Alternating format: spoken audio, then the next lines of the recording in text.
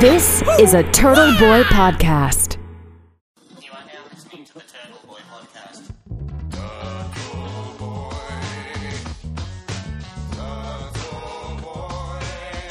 Ninja Turtles and superheroes.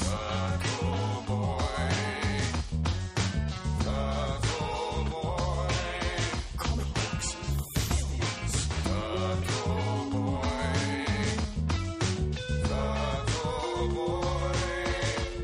It's a podcast.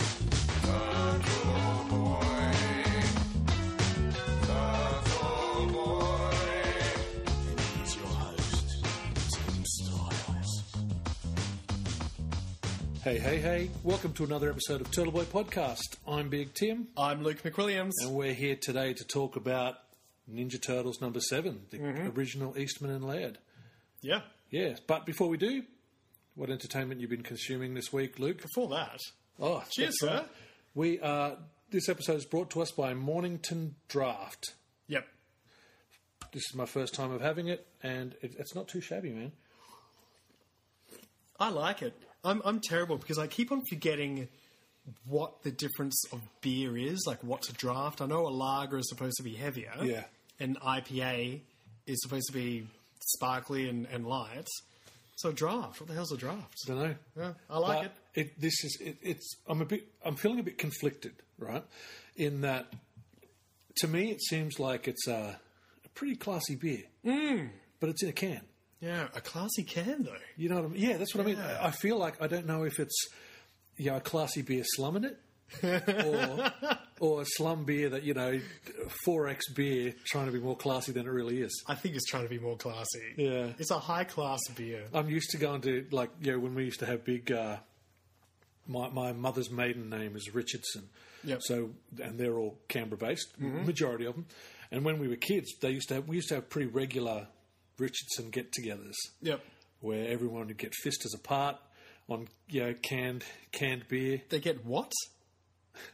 Pissed as a fart. Oh, right. Fist as a part is when you're drunk. That's how you say it. When you're drunk. I thought you were just close family. But anyway, Not that close. Good. So so canned. arm's length. Yeah, definitely. Wrists length. Canned beer was what us poor folk. Right. Well, I mean, I was too young to drink back then, but the poor people would drink and then fight, and everyone would go home and cry. And Cans don't shatter on your head, so that's good. that's right, man. So anyway, it's not too shabby though. Mornington Draft. I like it. Obviously, we're going to finish these and get back onto. Yes, because as our long-term listeners would know, a lot of the time we drink Lucky Buddha beer, and thanks to COVID, it's been hard to get Lucky Buddha beer imported into Australia. But I got my hands on some fresh into the country today. I don't want to ask how, but I'm glad you did. Yeah, it's that's why I only came in with one 6-pack, because they fell off the back of the truck and I only caught one of them. So, but Because I was shaking the truck. That's right. Did you see that news? There was this news article. It was a video last year in America. This guy jumped on a moving truck of wine, of a tanker of wine. So not boxes of wine, but a tanker. Almost like a tanker of oil. Yeah, but wine. Okay. And just jumped in, swimming and drinking it. Oh, Jesus. Yeah, man. Last year in the States. Oh, wow. That's pretty classy of an American. Well, yeah. But, geez, what got me onto that? Talking about wine and cans, have you seen this can? It was over in America. I saw it. It was a can A can of wine. called Australian wine. Wow. And I was so furious. I bought it, but I was like, what? But that was it. That's how they see wine from Australia. Good enough to be popped into a can. Did it taste good? Oh, I can't remember. Yeah. I'm sure it was delicious for 50 cents. I'm not a wine drinker. So, I am. Proud South Australian. But, Again, I came from before they gentrificationed Kingston over here. Yeah. Right? Kingston? Yeah. Yeah. That's where my family lived when it was slums. Right. My grandparents, when I was a little baby, Yeah. that was all lower class cul-de-sacs. So they ritzed it up, and you said, "Oh, that's not for us," and you moved on. Well, no, it's, yes, but no. Yeah. But that's why I don't go there to go to any of the pubs or the restaurants there, because it's just like none of you fucks cared about this place for so long until some rich douchebag came in and made this whole place douchebaggy, Yep. and now all you fucking douchebags have come in. You know what I mean? Mm-hmm. No, I get it. Yeah. You know, when me dear old mum and dad forgot me out there one time and left me at grandma's house and got home before they realised they'd left me behind. And Oh my God, you were home alone. yeah, came back. I was sitting on the front step, just, you know, How long? to get from Queanbeyan to Kingston. Half an hour. 15 minutes, half an hour, yeah. Actually, yeah, probably half an hour, 45 by the time I came back. But my grandma had sweetgrass growing on her front step. What's that? I don't know, grass, and you'd pick it like four-leaf clovers, Oh, okay. but they're really sweet. Right. And so I just sat there and probably just ate those for 45 minutes. So one time I did eat not a four-leaf clover. What do you call them? I don't know, clover, sweetgrass. I don't Yeah, know. something like that. I did that. I think it was in Queensland, and this guy walked past and said, "Dogs piss on those." I was like, "Thank you, guardian angel. Yeah, thanks, man. Thanks, dude. Thanks for ruining my day." Yeah, just, you know, Jesus. I'm enjoying a sweet treat over here. Yeah, that's right. Let me tell you what happens to your avocados before they get to the supermarket, douchebag. Exactly.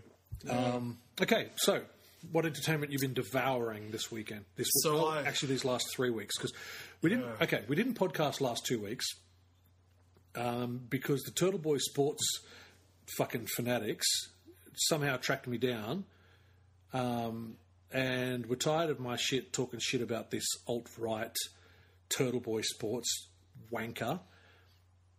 I've looked into their website.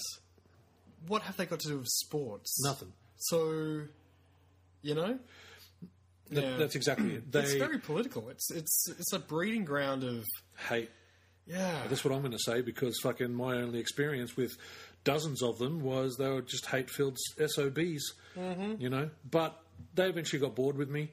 I got a few of them banned from Facebook. Hey. They were leaving really shitty reviews on my comic book page. I read a few of them. Yeah. And you know, legally speaking, hello. Yeah. So you've got some avenues there. Yeah, look, I'm not too stressed about it anymore because, like I said, they got after I blocked a few of them, they got bored with me. Not blocked a few, got their accounts deleted. Nice. Because one of them that left a really bad review accusing me of all sorts of fucking shit. Yeah.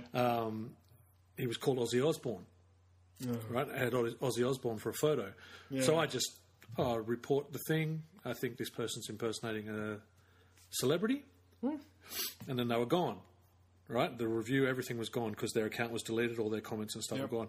Next thing, Alicia Silverstone has left me a really bad review. But I respect Alicia Silverstone. No, but I went and she was probably... But I went and had a look, and it was Alicia Silverstone, but it had Ozzy Osbourne's profile picture. So I just, Genius. I was just like, I've got a feeling this isn't Alicia Silverstone. Yeah. And so that account was deleted as It well. might be, in fact. Yeah. And then there was the third one. I can't remember who it was. It wasn't like a celebrity name, but it was obviously not a name. This is almost like going to a hotel and saying, "Is Barney Rubble in?" Yeah. Like saying, I'm trying to think of some of the ones off The Simpsons. Homer Simpson? No. You know when Bart rings up, rings up Moses and... There was this I can't movie- even think of any of them. I've been watching Simpsons with my kids, man. I can't even think of any of them right now. There's a movie with it's Notting Hill, and Julia Roberts is having a low-key affair with Hugh Grant, Right. and Hugh Grant has to say, "Oh, I'm here for," you know, and Yeah. they give like a cartoon. name. Amanda Hug and Kiss. Amanda Hug and Kiss. Hey guys, they're Amanda Hug and Kiss. I need Amanda Hug and Kiss, don't we all? You couldn't do that now these days. Oh. Yeah, I think so. Yeah. Anyway. Right. Well, good on you. So for we doing that. didn't record the last 2 weeks just because, to be completely honest, I couldn't be asked. Yeah, I couldn't be bothered. But since everyone got bored of me, I think they got bored of me smart mouthing them back. Because that's what I did when I didn't realise what was actually happening and all these people talking smack. I'm just responding with funny gifs and things like that, you know. Mm-hmm. And then one of them threatened me with legal action for defamation of this Turtle Boy Sports. And I was like, it's funny how all you fuckers who crying about there's no more freedom of speech, we should be able to say, I said, you're the first sons of bitches that lawyer up when someone says something you don't like. You know, so fuck off. I think you've hit the nail on the head when you say it's a breeding ground of hate, because I tried to read the website to see where these chaps were coming from, and it's not coherent. Yeah. Like, there's no chain of logic in their, their views, and I think it's just angry people just sort of sprouting out and clinging onto whatever they can. Yeah. Because you can't follow it in any type of sense. Because they talk a lot about American politics and the right does this and left does that and the Democrats and the Republicans, but it doesn't flow. It doesn't follow on from this step to that step. Yeah. I mean, maybe it does, and I'm not picking up on it. But it's just random hate. I think society in general is we've passed the logical step-by-step progression to get to stuff. I think people are born into hate. You know, they're born as I don't know which is which, Democrat or Republican. It's the same over here. You're either born as a conservative or a liberal. Sorry, I'm just burping my beer. It's good beer. It's great beer. And you don't question it. Yeah. For the most part, I think. It's not that extreme here, though, is it? I mean, over in America... No. Have you been following Twitter with all this talk about what's happening in Victoria? Oh, God, I don't follow... See, like, I really do parcel off my news. Like, I go to news.com, which is probably terrible. Yeah. And then I go to ABC, and that's it. Yeah. Like, if I go to Twitter, and I don't even know what TikTok is, Yeah. you know? And because I think once you're in that, it's an echo chamber. Yeah. You know, and I don't think that's healthy. Yeah. I really do like having a distance to everything to make my own sort of judgments. Because once you're in it, in the thick of it, and you're not, but it feels like you are when you're in Twitter and Facebook as well, it just gets a bit too much. And then you have the algorithms. Yeah. Let me talk about the algorithms. And then that even... So say, for example, you go down a rabbit hole of really depressing or political stuff, you're just going to get more of that on your feed, and so you're drowning in an echo chamber. You know, so you can't step back and take that look. Here's my advice to everyone out there listening, to everyone in this room right now: if you've got Facebook, get rid of it. Get the fuck off Facebook. But have a look at the movie club. Yeah, but definitely check out. But what I'm saying is, even get to the point where you delete. If you want to keep Facebook, delete all your friends. I'm not even playing. Delete all your friends, your good friends, your family, everything. Delete them all. That way, your entire feed is just shit you want to look at. You're not listening to your cousins complaining. You're not listening to some douchebag bitching and moaning about politics. All you've got is my feed now, because I don't use it socially. I've got Joker quotes. I've got Harley Quinn pages. I've got comic book stuff. I've got, you know what I mean. Like when I scroll through Facebook now, I'm in my mind, I'm walking like fucking what is it, Leo DiCaprio, like because it's I'm not listening to people who I like who are calling me names or because I don't agree with something with them. You know what I mean? Like it's just shit that I want to see. Shit about movies, shit about comics, shit about actors I like. You know, but as soon as you put the human factor in there, right? It's like everything. Once you put the human factor in something, that's where the errors start popping up. I remember I first joined Facebook because I just came back from a trip overseas and I met a great group of people. It was I think it was Kentucky. Yeah. And then we stayed in contact on something called Bear. It sounds bad. Yeah, I think you are. Or it sounds great. Yeah, I don't know. I know a few bears. It's probably good for you, but probably not for me. But only because you look like a bear. Well, and you would need to be on something like Otter. Would I be a cub? Otter? No, you'd be Otter. Oh, good. It's like a bear, but not as fat as us. Just slim. Yeah. Ah, I like otters. A slim dude with a beard. A good-looking slim dude with a beard. I'll take that. But anyway, so then Facebook came along. We should get someone to make us little cartoon mascots of a fucking bear and an otter. You could get a whole nother audience. Oh, Jesus. Hey, guys, you're very happy to see us. Which is great. Okay, sorry, I'm just going to take a sidestep. The other night, Yeah. and look, this podcast is obviously not for kids, okay, guys? So if you've got kids listening, plug their ears up real quick. The other night, I dreamed I had sex with Daryl Summers. Right? Luke's just about to die. I think he's just choking on his beer. Oh my god. I didn't expect that at all. But anyway, That's how was it? It was crazy. It was fucking insane. Yeah. So, me Yeah. being me, right, thinking it's hilarious, I just posted on my social media. Last night, I dreamed I had sex with Daryl Summers. Did you hashtag Daryl Summers? Nah, I didn't want him to get the wrong idea. And then I was like, what the fuck was that about? And then, That person's got a point. Was that your mum?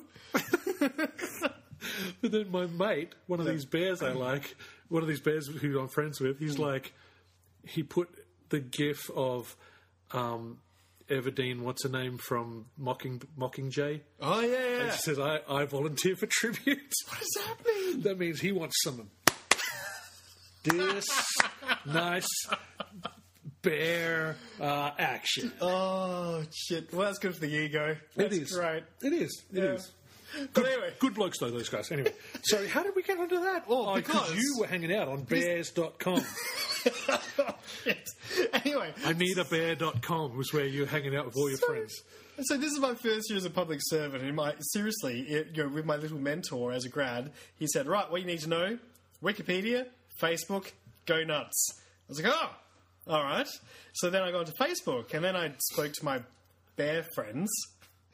Hey, this is the next big thing. Let's migrate over to Facebook. And they all said, yeah. So they're in Canada, they're in Manchester, they're in Ottawa, all this. And so we all went over to Facebook. I'm click-clacking away, saying, hey, what I'm doing.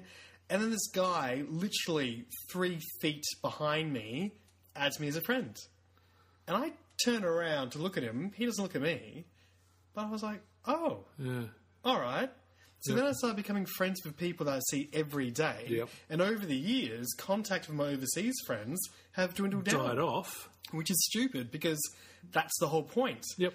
But then I started, because I'm really slow at new technology, I hate it because by the time I've learned it, it's changed. Yeah, yep. Anyway, so I started just joining groups and fan clubs and even started following actors and comic books and stuff.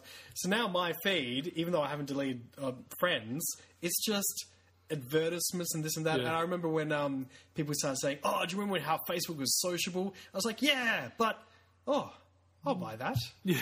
Hey, Tom Cruise said something, you know. Yeah. So now it's... What the fuck did Tom Cruise say now? Yeah. Yeah, so I like it. Like, apart from endless baby photos and engagement photos, and so, yeah, well done, congratulations. Yeah.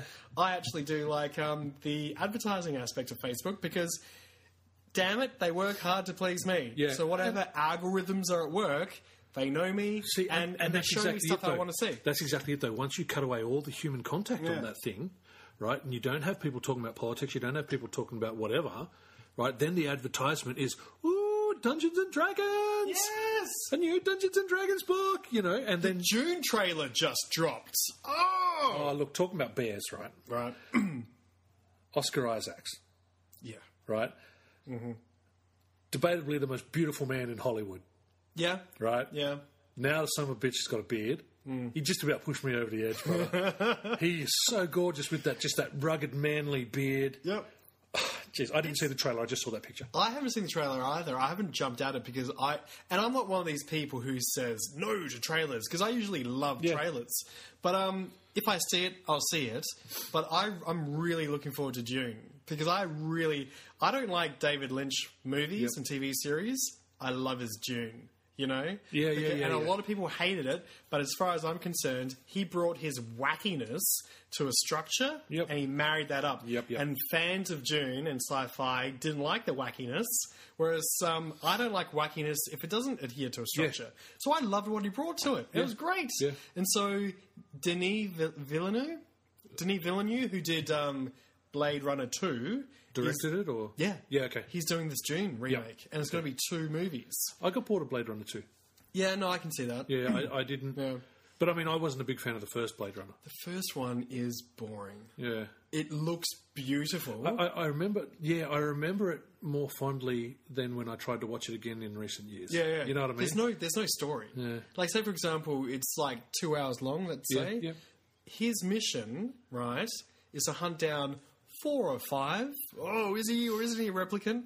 Replicants. Yeah. He asks, oh, what's their due date? Oh, they'll be dead in 4 days. All right, I'll see you in 5. Yeah. Rubik's Cube it. Yeah, man. That's it. Netflix it. Where's my per diem, bitch? That's right, man. I'm just going to sit on my ass. Yeah. And it's almost like Raiders of the Lost Ark. If he did nothing, it wouldn't have changed the outcome at all. Yeah. Raiders of the Lost Ark, I love it. You love it. If Indy did fuck all, the Nazis, spoilers, would have opened up the Ark of Covenant, spoilers, and they all would have died. And all their faces would have melted. Yeah. That's right.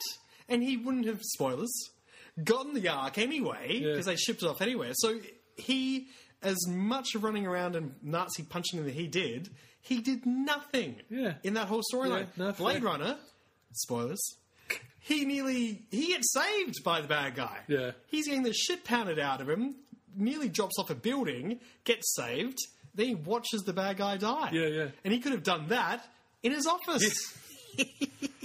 So, Blade Runner 2, the reason that was a bit of a hiccup is because on the poster and for the PA, the advertising and the junket, it was Ryan Gosling with a hilarious Harrison Ford. And so you're watching the movie and you're into the third act of a 2.5 hour movie and you're waiting for the movie to start. You know, where the fuck is Harrison Ford? He gets revealed as a surprise. Like, hey, everybody, he's back. He's like, I know. Yeah, he was on the He's poster. on the poster. And so it's only then that you can feel like the movie starting and you're in the third act. And you've got 30 minutes to go. That's it. Yeah, right. But anyway, your question. Yes. 20 minutes later. I've gone down talking about tangents and rabbit holes. After Mindhunter and Hannibal, I don't know what's happened. It's almost like a wormhole has opened up and I'm tapping into 1990s Lukey. And I've gone on the serial killer binge.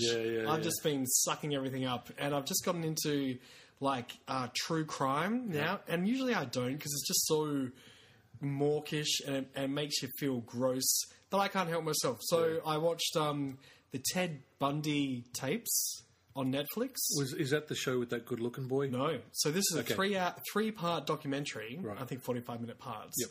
And basically, it's going through voice recordings of Ted Bundy, but then they mix it with a documentary of his shenanigans. Do you know much about Ted?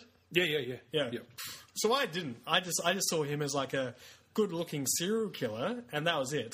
Whereas, and this sounds so gross and macabre, but I like my serial killers to be a little bit more romantic, like Hannibal Lecter and all that, and to have a bit of mythology behind them. Yep. So, shooting someone doesn't sound that interesting, and this sounds so callous. I'm talking about in terms of media and watching things. But the more that I got into Ted, you find out he was despicable and disgusting.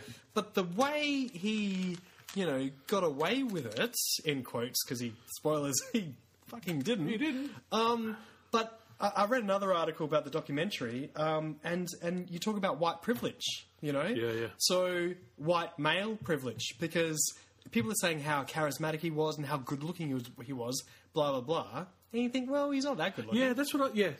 And maybe he's charismatic. I don't know. He's not that intelligent. I think he was very articulate. And so I think people misconstrued that for intelligence, because an intelligent man wouldn't have done what he did in the courtroom. You know what I mean? Yeah. And then he also had this look, which I think is on point, that they discuss in the documentary, that was very hard to pin down, because people would sort of, and it's like we spoke about before in movies, they would take away what they were projecting onto his image. Yeah. A bit like what you do with a cipher on a movie. Yep. So like Keanu Reeves in The Matrix, Harry Potter and whatever. They're so blank and expressionless, you're taking what you're projecting onto it. Yeah. So with this guy, that's what people were doing, And him being able to operate like he was and getting through getting along very well with law enforcement and even a judge for his case, where he was facing the death penalty. Spoilers, he didn't win. There are people who are projecting onto him and receiving back, he's a stand-up white male, and he looks intelligent, he fills out a suit, he must be a good guy. Yeah. And he must be an intelligent guy, and this is such a shame because he would have been such a benefit to society. Yeah. And it's like, the shame is that he murdered 30-plus women. Yeah. That's the shame. And I mean, look, and that's fucking media for you. I mean, as you're saying, it's on a personal level, but, it was like that fucking Ivy League swimmer who raped that woman in the alleyway. Oh, yeah. The judge is like, it's too bad he threw away his swimming career. It's like, no, it's too bad he raped the shit out of that woman, you fucking idiot. And what about the two lads who Stopped him. They were exactly the same type, meaning Ivy League whatevers, and they chose not to do that. Exactly, man. Yeah, no, it's a shame that he destroyed a woman's, close to a woman's life. Yeah. So that was disturbing, and I was like, right, shit, well, God, I'm going to watch Spunky McSpunkerson, Zac Efron. Yep. And so I watched that movie. Yep. And it's a great pairing, because watching them side to side, they get so much, and they really do it through one of his romantic entanglements point of view as well. Yeah. Like, she really wants to trust that he didn't do any of these things, and you're in it with them, because I like Zac Efron. Yeah. You like Zac Efron. Yeah. And you're watching this knowing where it ends up. You're thinking, how could he be denying this for so long, and how can he be getting away with it? Is he nuts? Is he insane? Is he very clever? Turns out, really, to be completely honest, he's hollow. Yeah. There's nothing to him apart from what we're projecting onto him. Yeah, I got to say, this is why I listen to this podcast called The Last Podcast on the Left. And they do episodes like, 5-part episodes focusing on serial killers and stuff. Oh, right. But what they really point out is just what fucking losers they are. Yeah. Because they're like, we get this, serial killers, they're like Jason Voorhees or, these big mythical things. He goes, no, they're just fucking losers. Yeah. That their mum either hugged them too much or didn't hug them enough or whatever, you know what I mean? So I like that because that puts it into perspective that, they're just fucking wankers.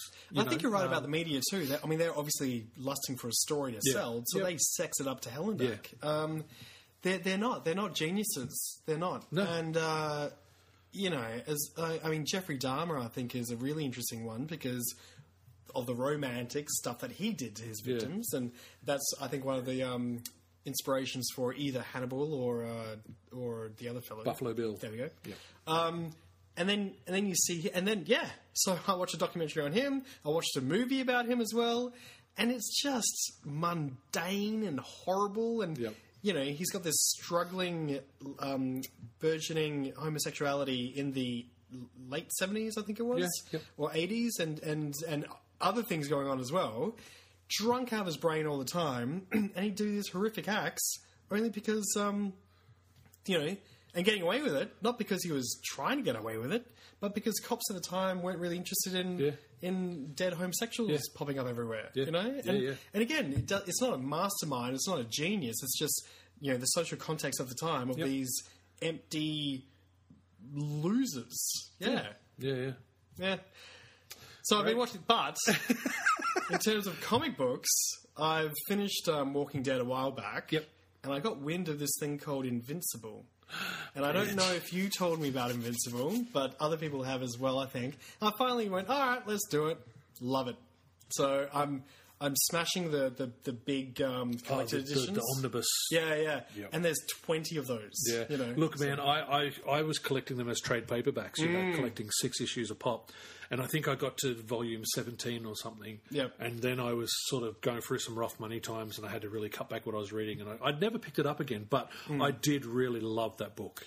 Did you get up to the first type of twist? With his pappy? Mm-hmm. Yes. Good. Yep. Because I was reading a little bit behind the scenes. Everyone listening is probably like, it's been out for 15 years, Has man. it? Something like that, man. It looks so fresh. Yeah. It's sprightly, gorgeous colours, Yeah. and when the ultraviolet kicks in, it's even more disturbing because they're kitty characters. Yeah. But he's loving the genre of superhero comics, but he's also elevating it up because we're seeing stuff that we haven't really tapped into before. Yeah. And so he gives us our superheroics and then gives us a little bit more. And behind the scenes, I was watching an interview with Robert Kirkman. Yep.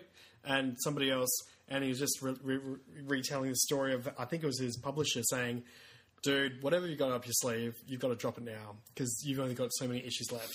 He's, oh, no, I'll get it done in 10 more. He goes, no, you've got 3. Oh, so it forced his hand to drop that first twist. Yeah. And I think that's fine, Like, say, for example, arguably one of your favourite characters is Hellboy. Yeah. So you could have the canon structure of Hellboy, his intro, his life, and then his death, but you can always tap into other events of that timeline and go, there's a story about this timeline, So get rid of the core, and then you can have all these other little spin-offs. Like, why not? That's fine. Well, that's exactly what they did with Hellboy. There was actually the story, which is the last Hellboy story. And I thought, oh no, because Mike Mignola, if he kills off a character, they stay dead, bitch. Like, my favourite character in the run was Roger the Homunculus. Oh, he doesn't die? What? Oh, Jesus. Again, I was going to say, that was 15 years ago, bitch. Yeah. But, they killed him, and I'm like, oh, they'll bring him back. And then, like, an issue later, they went into the afterlife to bring him back, and he was like, hey, I've finally got peace. Don't bring me back. Leave me. And so then they just went on without him. And then, so when they were killing Hellboy, killing the story off, finishing the book, I was just like, oh no, I know he doesn't bring him back. And like, I had the final issue, and it took me like weeks to even open it and read it. Yeah. And then I read it, and I was like, that was such a brilliant ending to the whole Hellboy universe. And then, like, 2 months later, it's like, Hellboy 1946, Hellboy 1957. Yeah, exactly. It's like, yeah, okay, cool, thank you. You had me worried, but does it take away from the ending? no. All right. It's such a beautiful ending. Like, it wraps up. It's beautiful. It is. Because that's what, people are thinking about, having Robert Downey Jr. coming back to the Marvel Universe in prequel movies like Scarlett Johansson's Black Widow. Is that what's happening? Maybe. Okay. Maybe. And also coming back as the voice of, instead of Jarvis, and it makes sense that it'd be Tony Stark. But why would Disney want to spend $75 million a movie to get his voice back? But then again, would that take away from his awesome, spoilers, death scene at the end of the last Avengers movie? I don't think so. No, I don't think so. No one either. stays dead in a comic book movie. Except for if it's written by Hellboy. There you go. Yeah. Oh, written by Hellboy. Hellboy writes his own comics. Yeah, he does. So this week I've been watching a show on Netflix called Away. Oh, sci-fi. Yep. It's got Hilary Swank. Cool. Other actors, I don't know who they are, but they're good. Basically, she's an astronaut. Yep. They're heading to Mars. And that's it. It sounds very simple. There's 5 astronauts all going to Mars, but it comes back to her husband, who trained to be an astronaut but had a stroke. So, Oh, right. and they've got a teenage daughter, So he can't go up. so he couldn't go. So she has to go in her space. She goes, Yep. and he stays at home. Is she an with the astronaut daughter. anyway? Yeah, she is. They both good. train. It's not just. I had a stroke. Can I send my wife up? Yeah, sure, no worries. Good show. Season 1. I'm 7 episodes in. There's Yep. 10 episodes. Is it a mini series? I think it's going to go on Okay. to another season 2. Yep. Crying like a little bitch. Oh wow. There's like in the first 4 episodes, 2 of those episodes, I'm like, don't look at me, don't look at me. Yeah. But it's That was showing up because I watched that other sci-fi movie or TV series. The one I was saying was dopey as all hell. It was starring a girl from what lady. What was that called? It was but it was so dopey. Yeah. And so this showed up saying, because you saw this rubbish TV show, how here's about this another one? rubbish TV show. Yeah, and I guess I was a bit of a snob because I saw Hilary Swankerson. I was like, oh, didn't you win an Oscar a couple of years ago? Again, probably 15 years ago, dude. Yeah. $1 Million Baby. That's an old friggin' movie She got an now. Oscar for that one. Did she? What she? were you thinking about? Boys Don't Cry. Yeah, okay. Yeah. I don't know. Oh, But it was good. So that's great. yeah, I'll give it a look. give it a go. Like I said, I've got 3 more episodes to go, and I'm enjoying it so far. Yeah. And comic books wise, this morning. Well, what? That sound. No, I don't hear no sound. Yep. If the listeners can hear it. If they are regular listeners, I apologise. If you're a fan of Turtle Boy Sports, fuck you. And this morning I read an Australian comic book. It's 2 issues out so far called I Am Ned. Oh, right. Yeah. I think you Instagrammed I Instagrammed it. Yeah. As soon as I finished the second one, I was like, the world has to know. And so it's basically post-apocalyptic Australia. Yeah, right. Right? And after World War IV, every country just built massive walls, even through the ocean, to isolate themselves from every other country. Oh, God. So Australia's got a big wall around it in the ocean. New Zealand's not there anymore. It's been bombed to shit. Japan's not there. You know what I mean? So it's... And in Australia, some politicians said we need to get back to our Australia, right? And so they eliminated a lot of the technology, right, as far as like internets and stuff, to keep us isolated. Yep. You know, so a lot of technology isn't used anymore. And then zombie outbreak. Okay. Okay. So we really don't know what's happening outside of Australia right now. Yeah. But then there's this guy who's obviously, you know, looked back in history and saw, this guy Ned Kelly had this armour on. I could put this armour on and just fucking kill zombies. Yeah.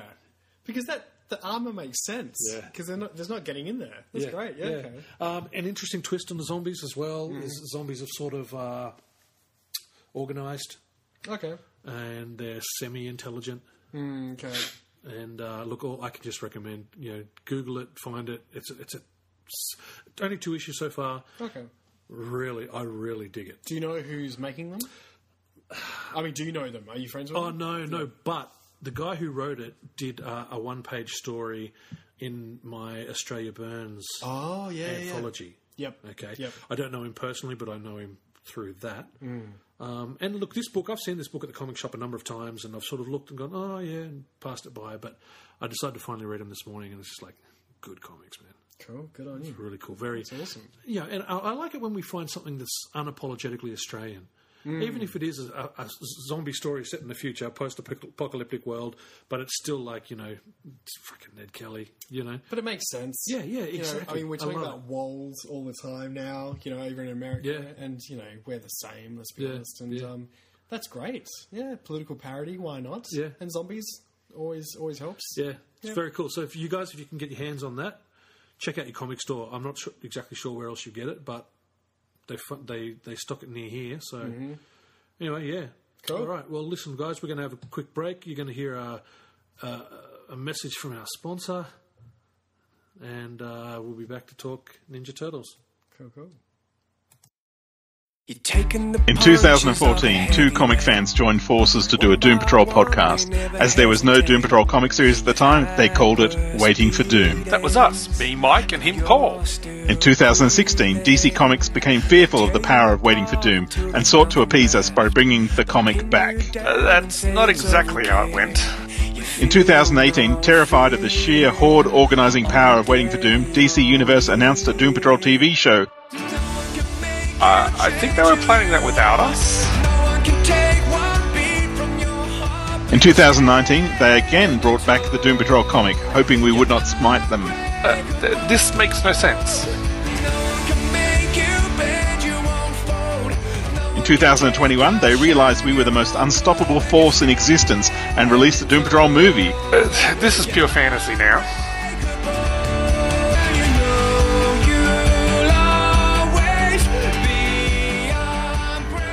In 2022, a terrified Motion Picture Academy awarded the Doom Patrol movie every single Oscar, including Best Documentary and Foreign Language Film. That's enough, Paul. Look, we just love the Doom Patrol and have fun talking about them. You can find us on all podcast places and now Spotify. And check out our website, waitingfordoom.com, or we will wipe you out, all of you. Welcome back, Turtle Boys and Turtle Girls. Look, there was actually a couple of things I wanted to bring up real quick before we get into talking about this comic. First things first, is Chadwick Boseman. passed last week. Yep. Son of a bitch fighting cancer while making kick-ass movies. Yeah, they pretty much looked at... I mean, as soon as he broke out, that's when he was diagnosed. And he kept it under his belt for 4 years. Yeah. And so apparently, he was undergoing chemo and all that while he was shooting all these Marvel movies and stuff. And so, rest in peace over there. Chadwick, my boy. Yeah, like... Sorry, that's saying boy is racist, so I didn't mean that. There was- I meant in the highest respect, because I like him. He's a great actor. And not just because he was in a fucking superhero movie. You know what I mean? Like, he's... But what a superhero movie! Yeah. You know, it. I think it was that broke $1 billion, and it was predominantly black led, and also behind the camera as well. Yep. Director, writers, all that sort of stuff, and it really brought such a new sort of look to the superhero genre. Yeah. And the mythology and design and all that, and it was just such a great addition, and really showed that when you start having diversity behind the camera, as well as in front, but behind is really important. It's not the end of the world. Yeah. We can get new stories and new perspectives on these stories, which is great for film lovers. Yeah, definitely. Agree completely. And I loved I think they were calling it Afrofuturism. Oh, yeah. The aesthetic of the film. Yeah. Which I fucking fell in love with. It's almost like steampunk, isn't it? Yeah, very much, man. You're looking at, African mythology, but also, past history fused with the future. Yeah, exactly. So, look, rest in peace, Chadwick. I mean, as much as we enjoyed the film, I've been seeing on social medias and that, little African American kids, setting up all their superheroes, having fucking memorials. Yep. For this actor who basically showed them, look, you don't have to be stuck with being the sidekick. Mm-hmm. You can be the hero, and that's really fucking for these kids really warmed my heart this week. And you can be the king. You can be the king. Yeah, that's actually speaking about that movie is I think that's another thing that just separated Black Panther from all the other Marvel movies is like him being royalty, being a real leader of a country, as opposed to a superhero. There was a real difference. Oh, yeah. You know what I mean? Like, almost like, look, I'm above your Civil War nonsense, except for the fact that you killed the king of my country. You know what I mean? That's the only way they could hook him in, because he's got different shit. He's got to run a country. You know? I'm glad you brought that up, because I forgot about that, because, we're very used to comic book characters who are struggling with their normal, everyday problems. Yep. So, great example is Peter Parker. Yep. He's like, I've got all these worries and this, and I've got this curse of being a superhero as well. Yeah. My favourite is Batman. Yep.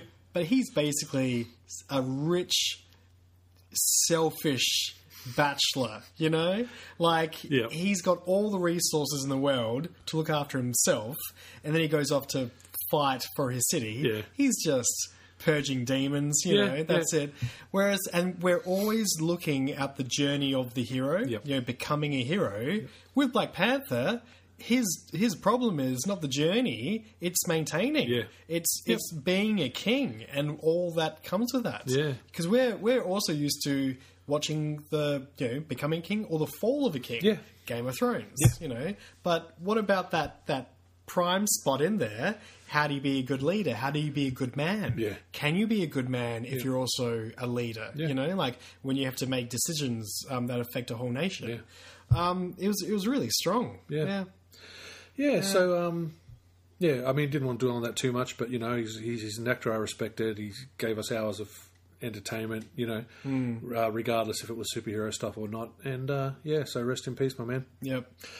The other piece of news I wanted to give you, on the other spectrum of sobriety, is they've announced they're going to do a RoboCop prequel TV show. Can we just make it stop? No, we can't. This is what happens, Luke. This is what happens when you make shows like Pennyworth and Gotham popular. Did you watch Gotham? No, I watched the first season. Yeah, right. Okay. Okay, Because but I this, would no, say... no. Listen, I don't want to hear you defend it. This is what happens when studios see, hey, we don't need Batman to get the Batman fans, right? We don't need RoboCop to get the RoboCop fans. Yeah, we don't need Ninja Turtles. What if they do a Ninja Turtle prequel show? No. Some kid going to school And- leave some turtles on the shelf. April O'Neil walking past a pet shop at these turtles every day. Yeah. We don't need that shit.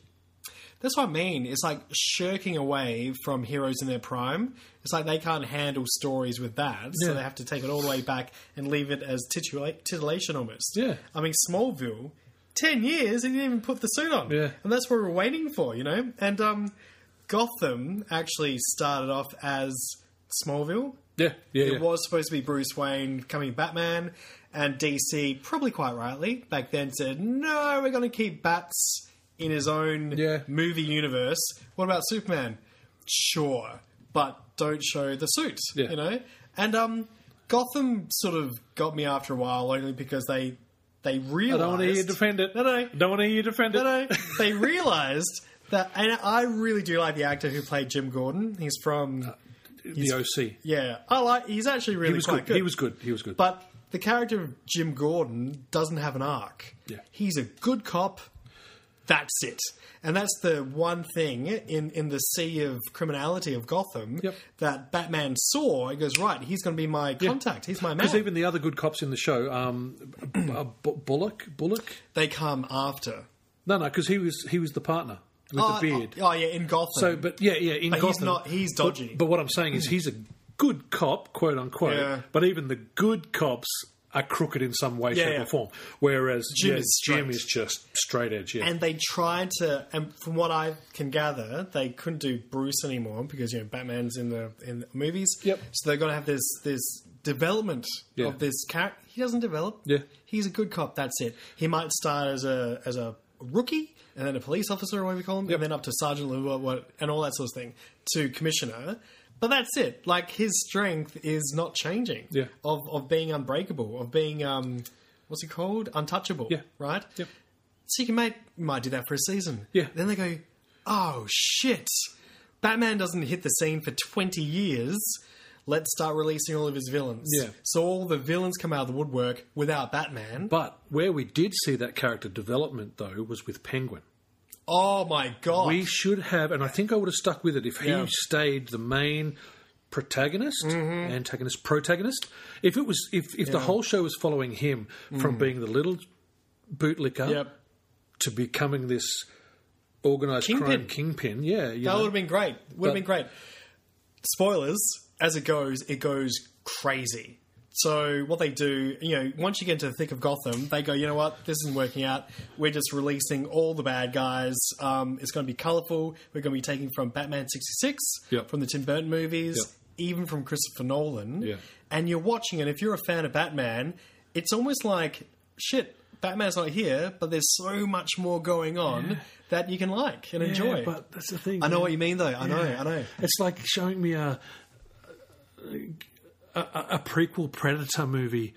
Actually, no, that'd fucking rock with Arnold Schwarzenegger. But you know what I mean? Like, just sitting around having a whiskey and a cigar. Schwarzenegger would be out doing some rescue missions and shit. So Sure. that's I'd watch that. A prequel Alien movie. Yeah. Where they're just mining and they're just miners.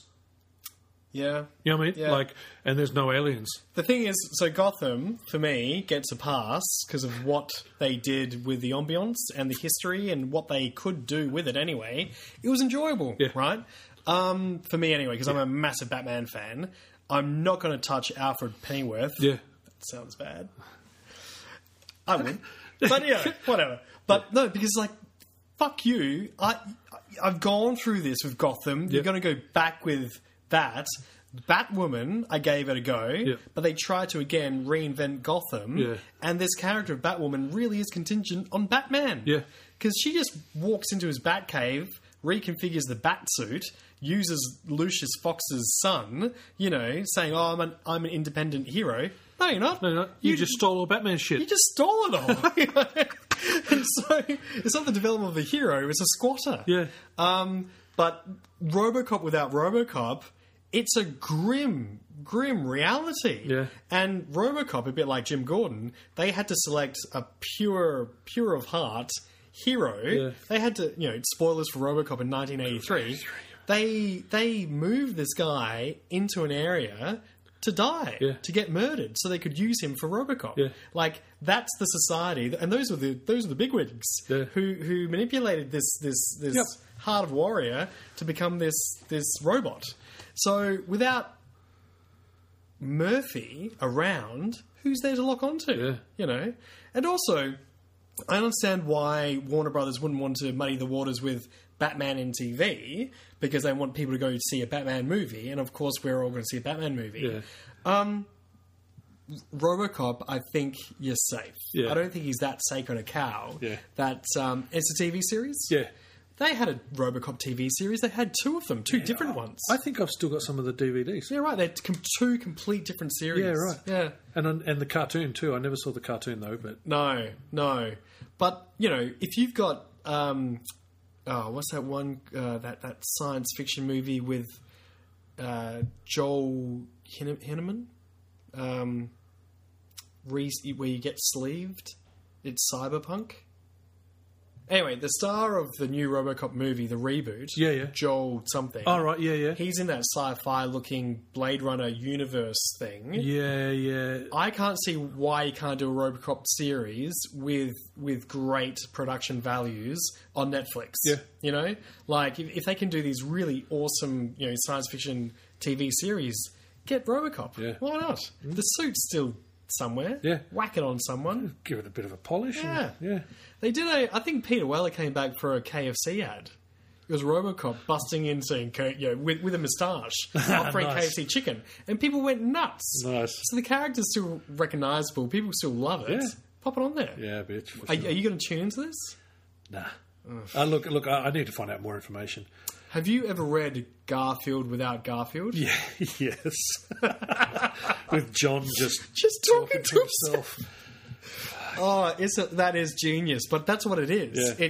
You're looking for a hint, and that's why when George Lucas had an idea where he was going to do a Star Wars series, Yep. all in Australia, and it was going to, every now and then you might hear about Darth Vader, or you might see one of the, from the core trilogy.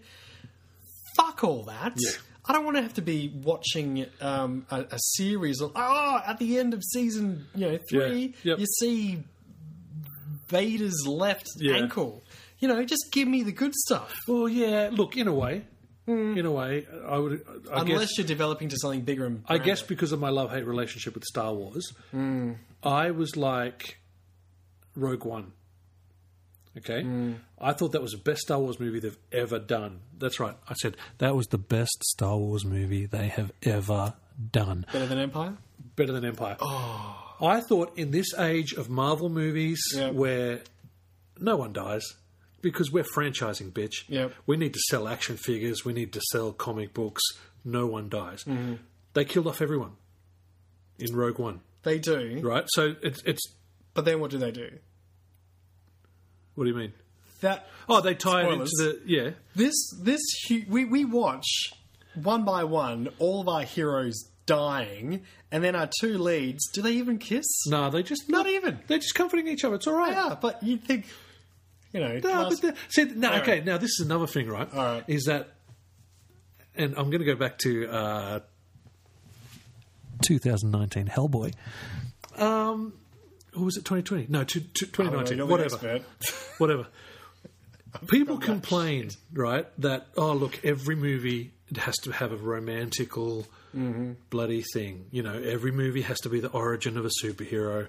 Every movie has to have a romantical lead. Hellboy, Yep. right?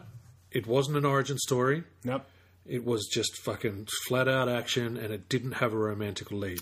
It was a father and son story. Everyone hated it, though. But, I mean, it wasn't a romantical thing. Of course it's a father and son story. That's what Hellboy's about. Right. Okay? But everyone hated it. Rogue One, because there wasn't a romantical connection, you're saying, and not just you, but, No. I'm not saying that at all. Like, I was just making a joke. Okay. But Okay. then we see this massive explosion Yep. take out our two leads, Yep. right? And so we're stunned for a minute. Because then suddenly, do you remember A New Hope? No, and Here's yep, Vader, and that's here's actually- Princess Leia. That's actually the point I was getting to. Yeah. Is that throughout the movie, it was like, oh look, Senator Oregano or Yeah, whatever his name yeah. is, oh look, C-3PO, R2-D2, oh look, whatever. By the time it got to fucking Princess Leia at the end, I was just like, we get it. It's a Star Wars movie. We get it. I was watching Rogue One going, oh yeah, he's like Han Solo. Yeah. Oh yeah, she's a bit like Princess Leia. No. I was. And then I went to the toilet and back. This is the cinema, and I hate doing that, but Yeah. I didn't mind this one. And then we got to the point where, everyone dies. And then we go, there's Princess Leia's ship. Oh my god, there's Darth Vader. How awesome is he? He's doing all these things with the lightsaber and force, and that guy he cuts in half and all that. And then we see CG Princess Leia. Then she literally says, Hope.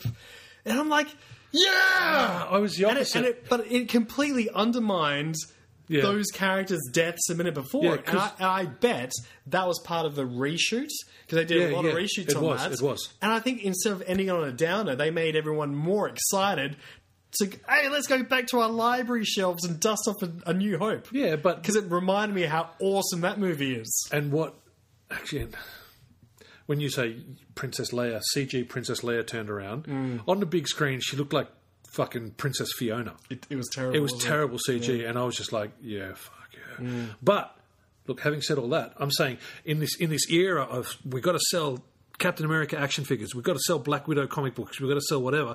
They were like, what's the opposite to brave? Cowardly storytelling would have 3/4 of the heroes survive, so they can turn up in another movie, so we can sell more shit. Think about it, though. Like in A New Hope, Yep. when Princess Organa, no, hang on, what's her name? Princess Leia. The leader. Oh god, the redhead. She's showing the Death Star plans. She says many Banthams died for this information. So really, all you needed to show was a couple of Banthams or whatever they're called die, and that's it. Bothans. Yeah. And I look at you going, Bothans. Yeah. I'm the one with the love-hate relationship with Star Wars, but it's Bothans. That's it. So I say in reality, none of this is reality. Yeah. But so none of our key players needed to have died. Yeah. All just Bothans should have died. Yeah, well, but doesn't that also speak about the pointlessness of war, where people sacrifice their lives to accomplish missions, Expendable. Yep. and they're forgotten about? Yeah.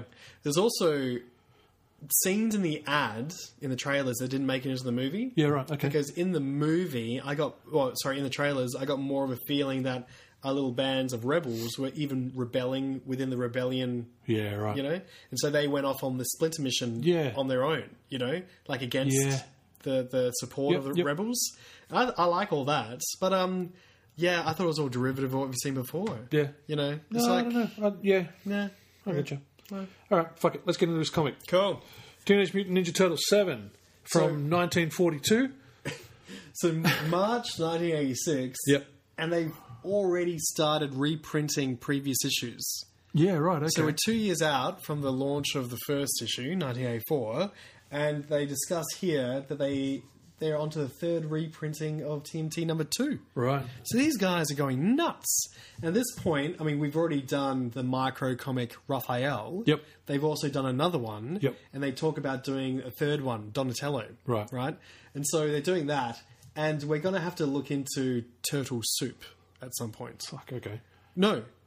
Turtle Soup and also Tales of the TMNT. Jesus. Okay. So we've got 4 comic books coming out monthly or biannually. It was like every 3 months or something. Yeah. From what we were looking at with dates and things. So they're going nuts. They're also doing Gizmo, and they're also doing a couple of other issues, Prime Slime Tales, Wow, okay. where Jim Lawson is coming in through that as well. Yeah, right. So these guys, Mirage Studios, it's not just Turtles. Yeah. They're doing a lot of other things. Well, see, I think if the demand's there, you know what I mean? Like, customers are still eating that shit up. Of the Turtles or everything else? Well, Turtles. Well, absolutely. But But then they don't need anything But else. what I'm saying, though, is, the other things they're bringing under the banner is probably just to fill the... You know what I mean? Fill the demand of people saying, give us more, give us more, give us more. No, I reckon it's artistic. Yeah. I reckon just to keep them sane, you know? Like, you're looking after one comic at the moment. You had two. Would you find yourself restricted as an artist if you only just did one thing? I mean, I read an interview years and years later than all this, Peter Laird. He was at a signing convention, and he was saying, well, you know, guess what I've drawn professionally? Like, you know, how many figures I've done? He goes, well, yeah, how many? Turtles. Yeah. So Peter Laird has only ever drawn turtles. Yeah, right. Or turtle-related Yeah. Whereas, you know, Kevin Eastman, he's a mad hatter. He's run around and done everything. Yep. I mean, at the moment, I've been seeing, like, you talk about how he has been doing layouts of the, what are they called? IMDb? Yeah, IDW. IDW. He also does covers. Yeah. He does Yep. you know, Batman, this and that and everything. Before all this, I love this cover. It's just chaotic, and we finally get a sense of the colours of the Triceratons. Yeah. Because it was only really that I remembered seeing a toy, like an old toy figurine of these guys, that they're orange. Yeah. I was like, what? Orange? I don't know why, but I thought they'd be grey, i.e. black and white comic. Yeah. I like the more diluted orange-brown. Yeah. Because they look a little bit better. But, this, it's a comic page panel cover, but it's a spread. Yeah. You know, Yep. front and back. And all hell is breaking loose. We've got a great mix of you know, Army Man, the Krang, the Turtles, obviously, Triceratops, Yep. Tons, Yep. and bloody robot in the centre. Fugitoid. Let it slide, guys. Yeah, guys, let it go. Yeah, let it go. Let it go. But it's awesome. I love it. And on my digital copy, I think I'm back to smudgy goodness. Yeah, actually, that's something I picked up when I was reading my copy as well. Yeah. That mine's obviously a reprint, a black and white reprint. But yeah, it's got that smudgy goodness. Ugh. Oh no! Shit. Sorry, guys, just dropped my computer in the hummus. Before Yeah. we get started as well, All right, part 2 is brought to us by Lucky Buddha Beers. Thank you, Glad to be back. Jesus. that's funny on so many levels. Yeah, I don't know. Yeah, so we are back to our lovely smudgy, what we fell in love with. I love it. And I actually really enjoyed this issue. Yeah. I'm largely going on by memory, unfortunately, Tim. Sorry, I didn't get to sit down and smash it like I usually do. Yeah. But it's great. It operates as a standalone as well. Yeah. Yeah, very much. It's a great jumping on point, even though I feel like the whole series has been coming to this point. It is a great point to be your first Ninja Turtle book. Yeah. I mean, what we've said previously about the previous issue, I think they could have spent a little bit more time on the Triceraton world. Yeah. I mean, not necessarily just to get through all that ream of plot, but to have it build to this moment. Yeah. You know, like, Yep. have a couple of issues, and then again, you know, an issue for this is 37 pages. Yeah. What's an issue now in comic book land? 20, 22. Yeah. So, okay, let's give these guys slack, because they give a lot. So that's 2 issues, Yeah. really, on, Yeah. on another planet. Look, I would have personally liked to have seen... Yeah, because I remember finishing last issue, it was like, oh, that's over too quick. I would have liked to have seen more of the... I can't think of a better way to say it, but the Planet Hulk type gladiator scene. Yeah. You know what I mean? Yeah. Like, let him have a few battles, Build up to it. let him be a slave. You know what I mean? Or just learn about the culture. Yeah. Learn about the environment. Well, I mean, that not way. unlike Thor Ragnarok. Yeah. You know what I mean? Yeah, like yeah. he was there, he had to do a few fights and stuff. Yeah, and he had to learn about who's who and what's going on. Yeah. And like I said before, I like to have shaved it all down to... What's his name again? The robot? Fugitoid. Fugitoid and the Turtles on the run, Yep. where they can go to a bar or something. I don't know. I like seeing the Turtles in bars. Yeah, yep. And just have the robot tell them what's going on. Because there's so much exposition away from the Turtles that they even come to this point and they don't really know. Yeah. All yeah. that. Like we know, We know. so we don't even think that they actually don't know. Yeah. Yeah. But they don't. Everyone else does. Yep. And we get to that as well. I mean, they finally found this transmat and all hell breaks loose, you know. And Yeah. the Turtles might be going, why do you care? Yeah. Yeah, because they don't know. Anyway, But we've literally, we talk about talking heads Yep. and Frank Miller again. At least we're not in the studio. Yep. We're out. On location, Yep. news guy filling us in for if this is your first issue. Yeah. And I do like how their activity in the city has a ripple effect. Yeah. Like people have actually taken notice. The authorities have realised, hang on a second. And this is off from the previous issue as well. Yep. But it's escalated to, well, no one's answering the door. Yeah. Who are these guys? Yeah. Let's get the cops in. Yeah. Well, SWAT, really. Yeah, and National Guard and everything. Got the whole thing going on. Something's happening. Something's happening. And that's when we get another really nice double-page spread of just cosmic power shooting back down, over the face, neck, and chest of this building. Yeah. But it's epic, isn't it? Yeah. Like, how cool is that? And you get the sense that this issue is the season cliffhanger. Yeah, You know? season finale, man. Yeah, like they're pulling out the stops. Yep. It's amazing to think story and art by Kevin Eastman and Peter Laird, lettering by Steve Levine. These guys did so much. You know? Yeah. And I love it. And that cosmic energy, that's Kirby. Yeah, definitely, man. Yeah. Got the crackle. Yeah, for sure. Yeah. No. And look, and this is what's actually a better approach than having a talking head in a new studio, actually having him on location. It makes it more interesting to read the exposition. This, I think, is a great partnership between Eastman and Laird because you can see exposition, but you can also see, like you said, the way that they're delivering it. And so even the panels get a little bit hectic. Yeah. And the camera angles, that's a Yep. Batman 66 Dutch angle, baby. Yeah. You know, and you're still getting the information across, but you're also doing it in a dramatic way. Yeah, you can feel the tension. You can, you know what I mean? You can... And the threat. Yeah. Yep. But then the end of this page 4, it's just funny that there's explosions and stuff going on, and he takes the time to, I'm the news, Mr. Soldier Man. Can you fill us in? Yeah, all right. And then God bless America. Yeah. Oh my God, it's funny, man. But like we said though, at least it's a more interesting way of doing it than just floating heads in a new studio. I really like the design of this newsman. Yeah. Like that jacket is awesome. Yeah. And look, all the creases and everything. Yeah. Again, great detail for a talking head scene.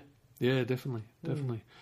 And then we get to see what's going on inside the fucking TC.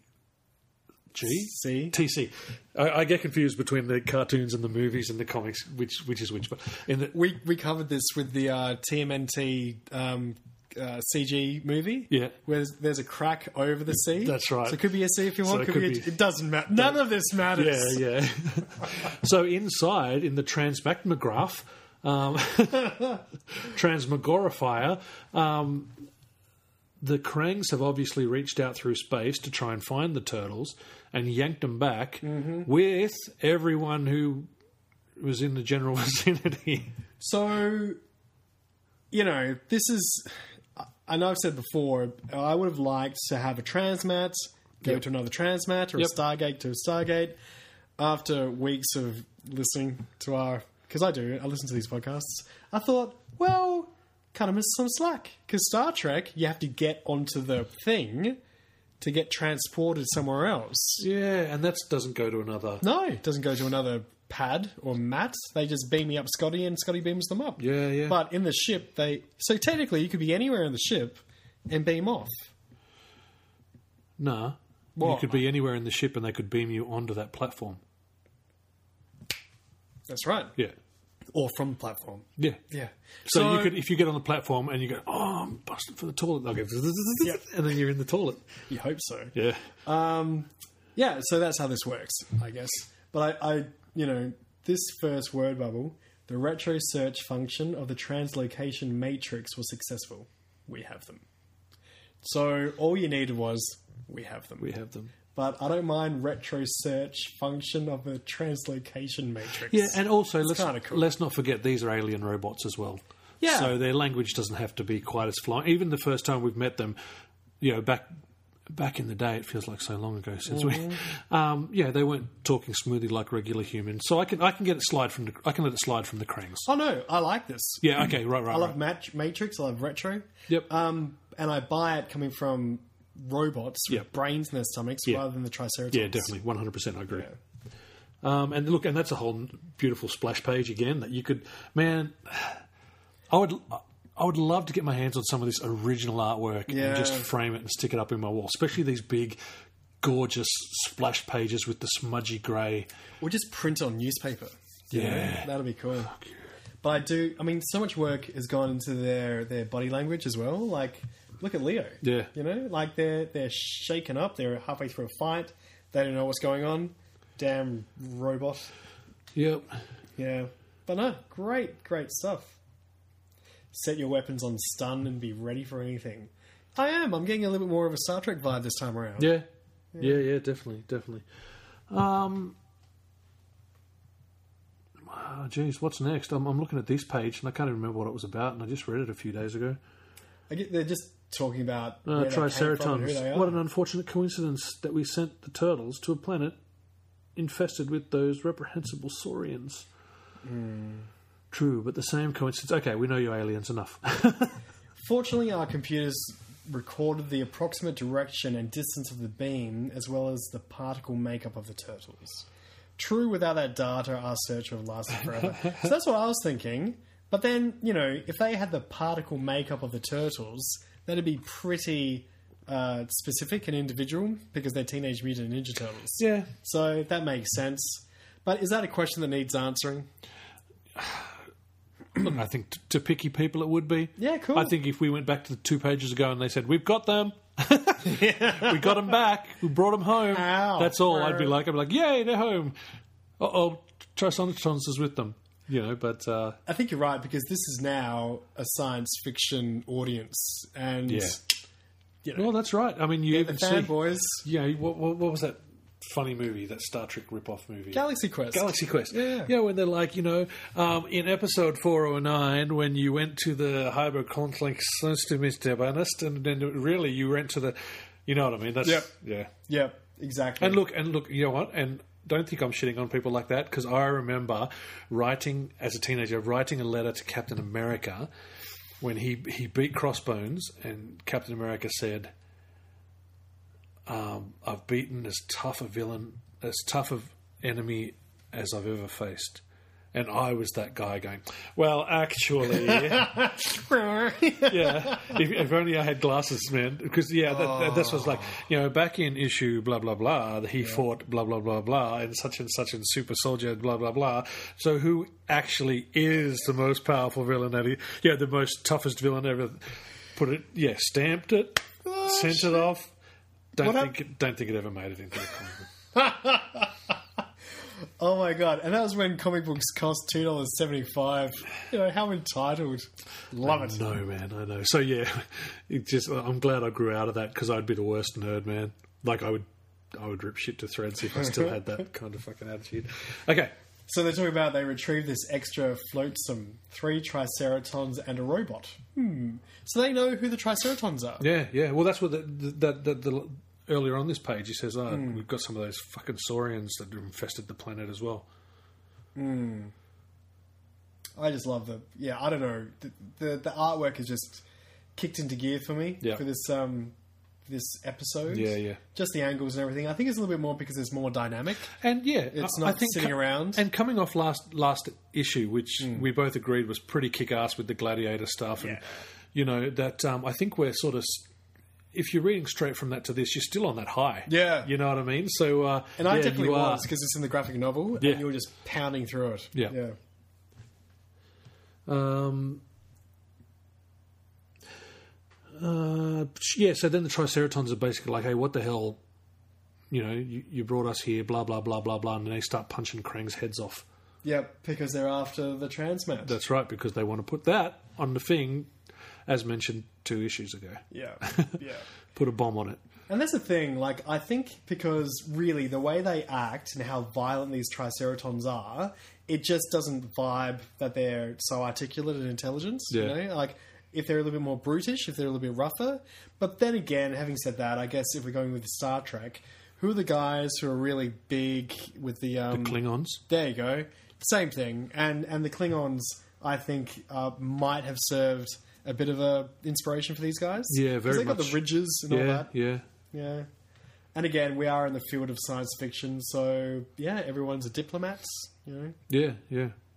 But again, with the transmats, they just want it for... They wanted to put a bomb on it and send the bomb to the human planet. Oh, right.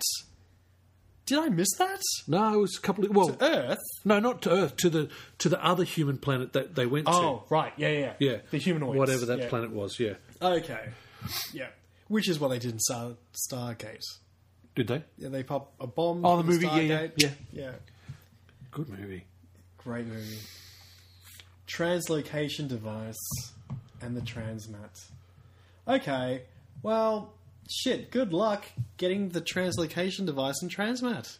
What are you going to do with it? Like, how are you going to take it back? Especially when it's just three dudes. They're going to carry it back to their planet? But how? They need to use it to go back to their planet.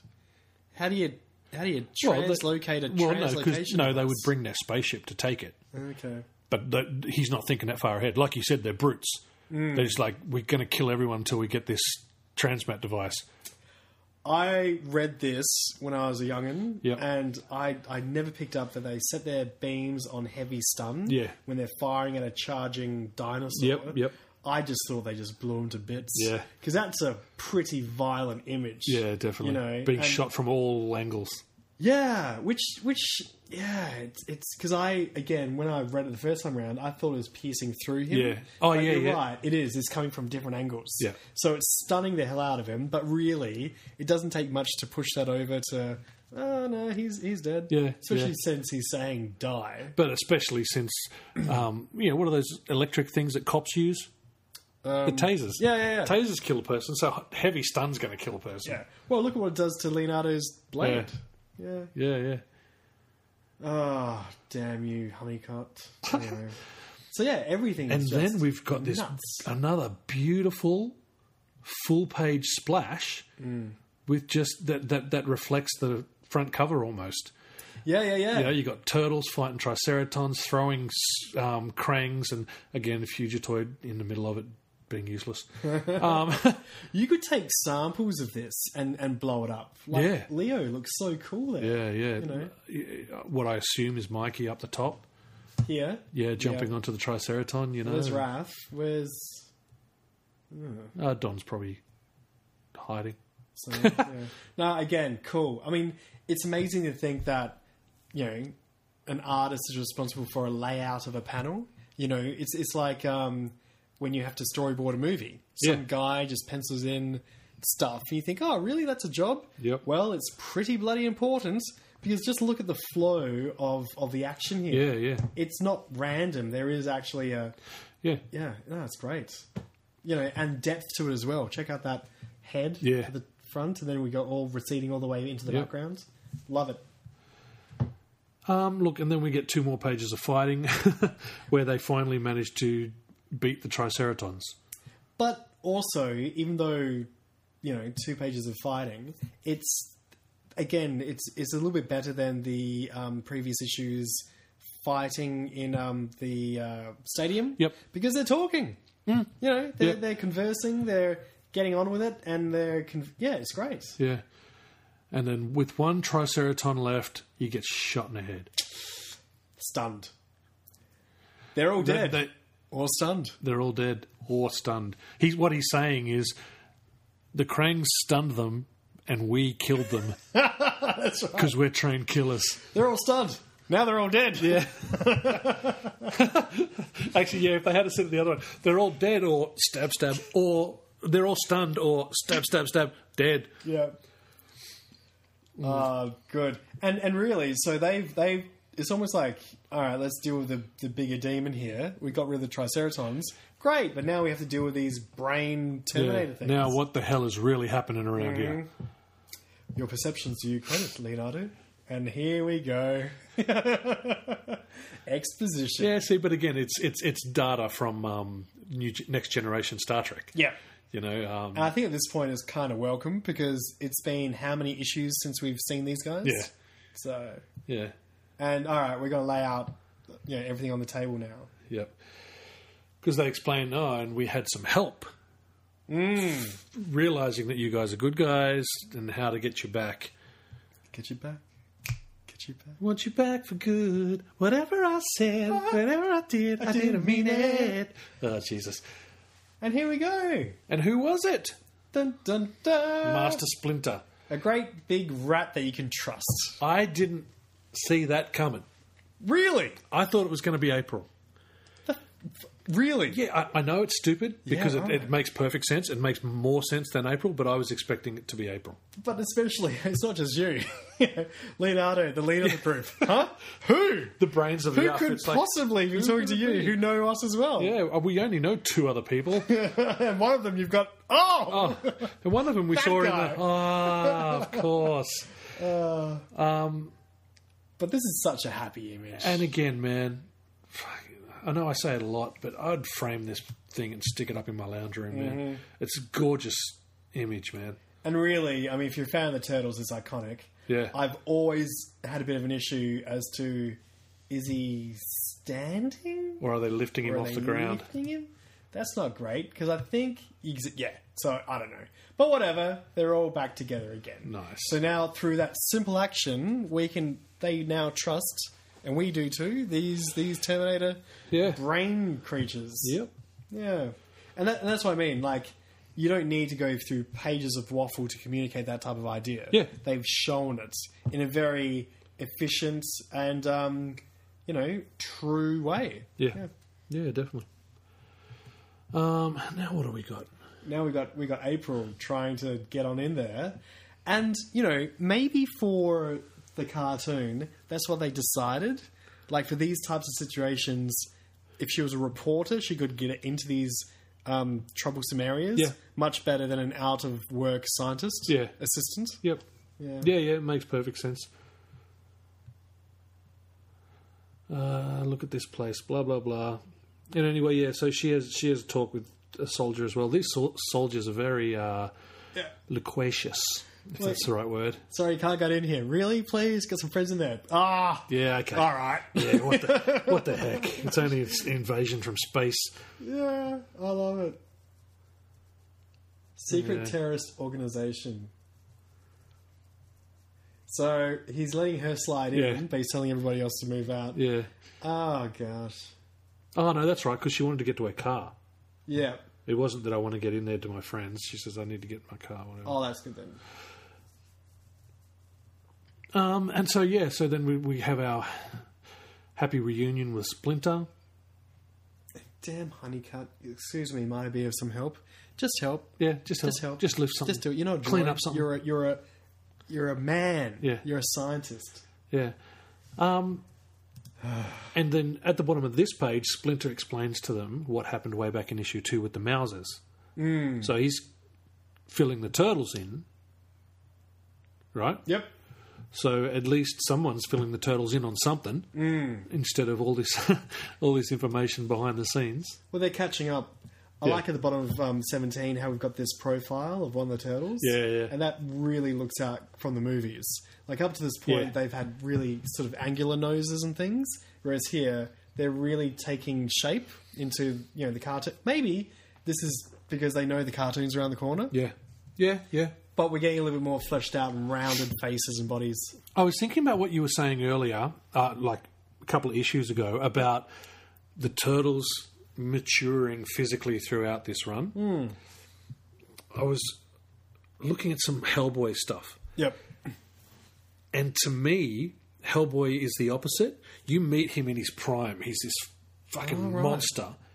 And then the more you read it, the more slimmer he gets. Kind of like an old man. Like, right. like with Schwarzenegger, how he used to be. And now you look at him and it's Schwarzenegger. He's still strong, but he just doesn't have that round that he is, much more slimmer now. Yeah. You know what I mean? They're in that sort of shape. And I noticed that on Hellboy, and it made me think about what you were saying here about them growing to their prime, whereas Hellboy, when you meet Hellboy, he's in his prime, and then through the 30 years or something since he's been doing Hellboy stories, I don't know if it's a conscious thing or just subconsciously he's drawn him slimmer and slimmer. I guess maybe as an artist you want to just try different things. Yeah, like you get bored of it, and you're refining it. So maybe that's what he was trying to do. He was making him more into an investigator, as opposed to a brute. Yeah. It's funny about Arnie because I started noticing that he just got more and more leather on. Yeah. You know. Oh, I love him. Yeah. But yeah, so we get a flashback. Yep. We get a recap of issue 2 here. Yeah, basically for if you just tuned in. Yeah. You know. Yeah.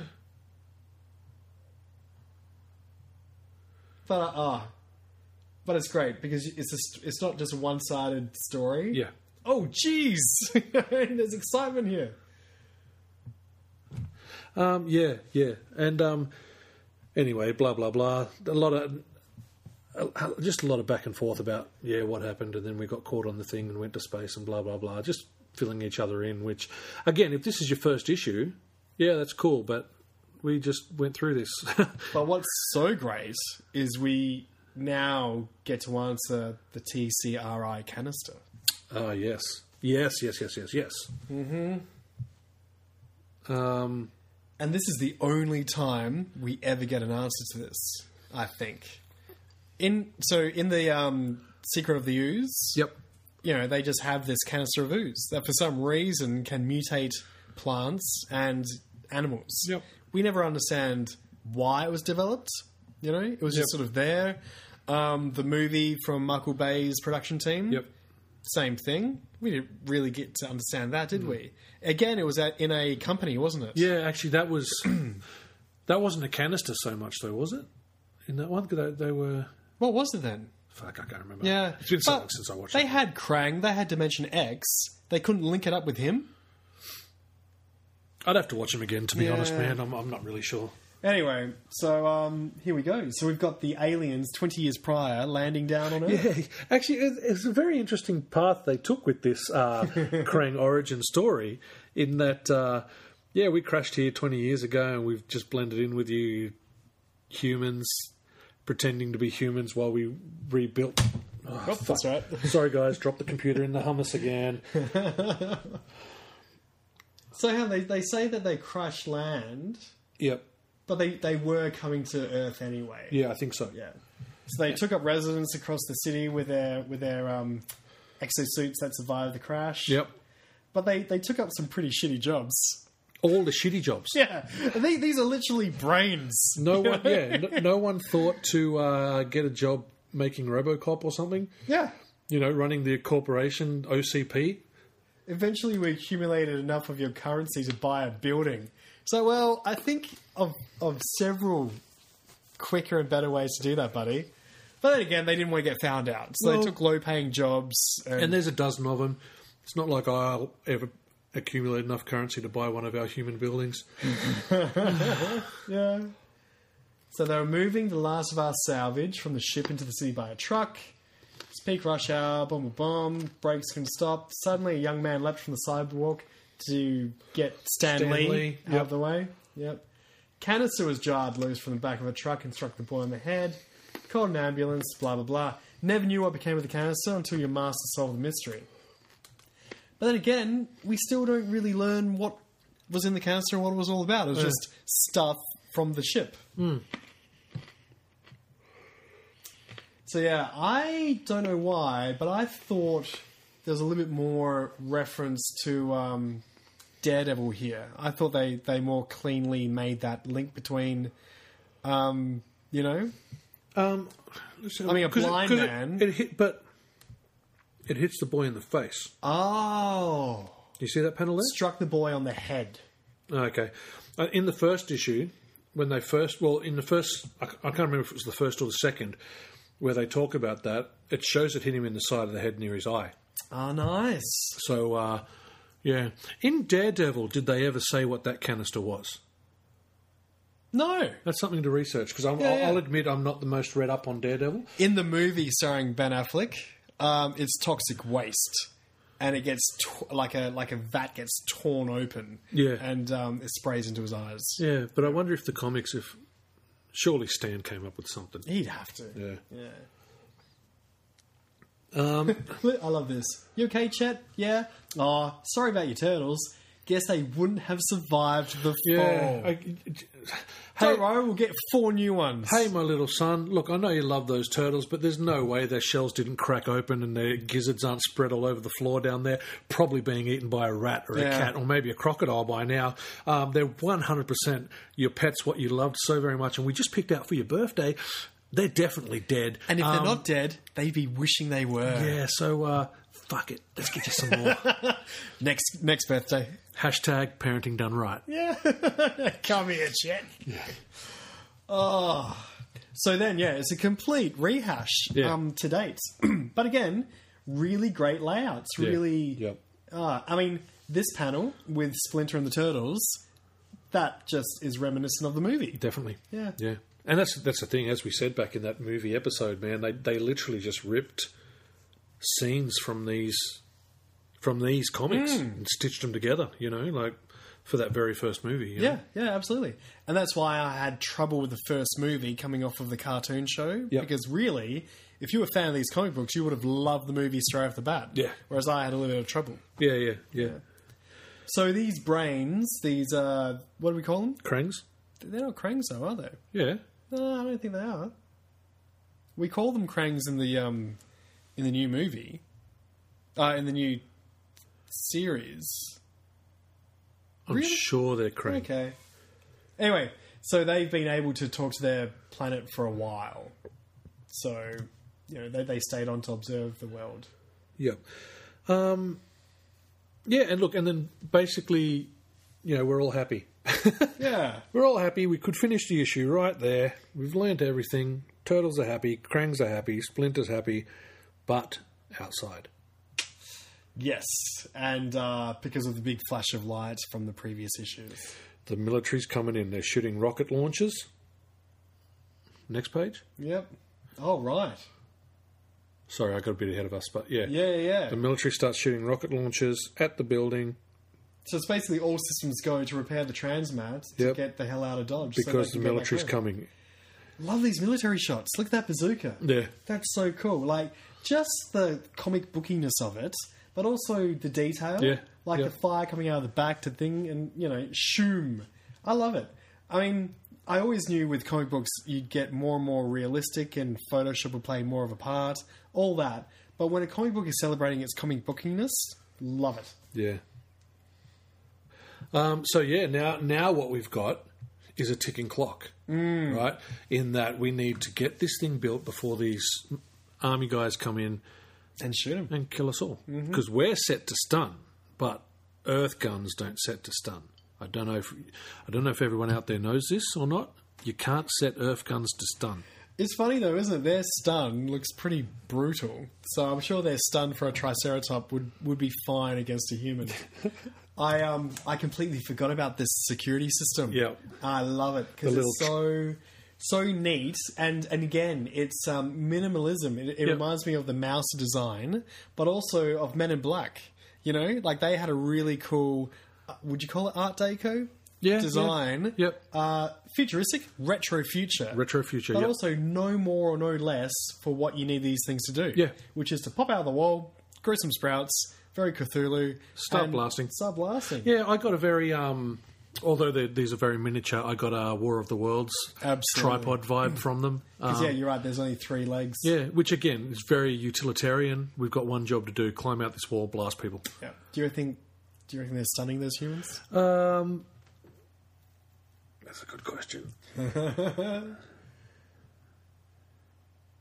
Yeah, I don't know. I was hoping someone... wow. Lieutenant, you won't believe this, but these men aren't wounded. So Krangs are actually the nicest space monsters in the world. They're Utrons. Utrons? Yeah, Utrons. Okay. They're not Krang. Where does Krang come from?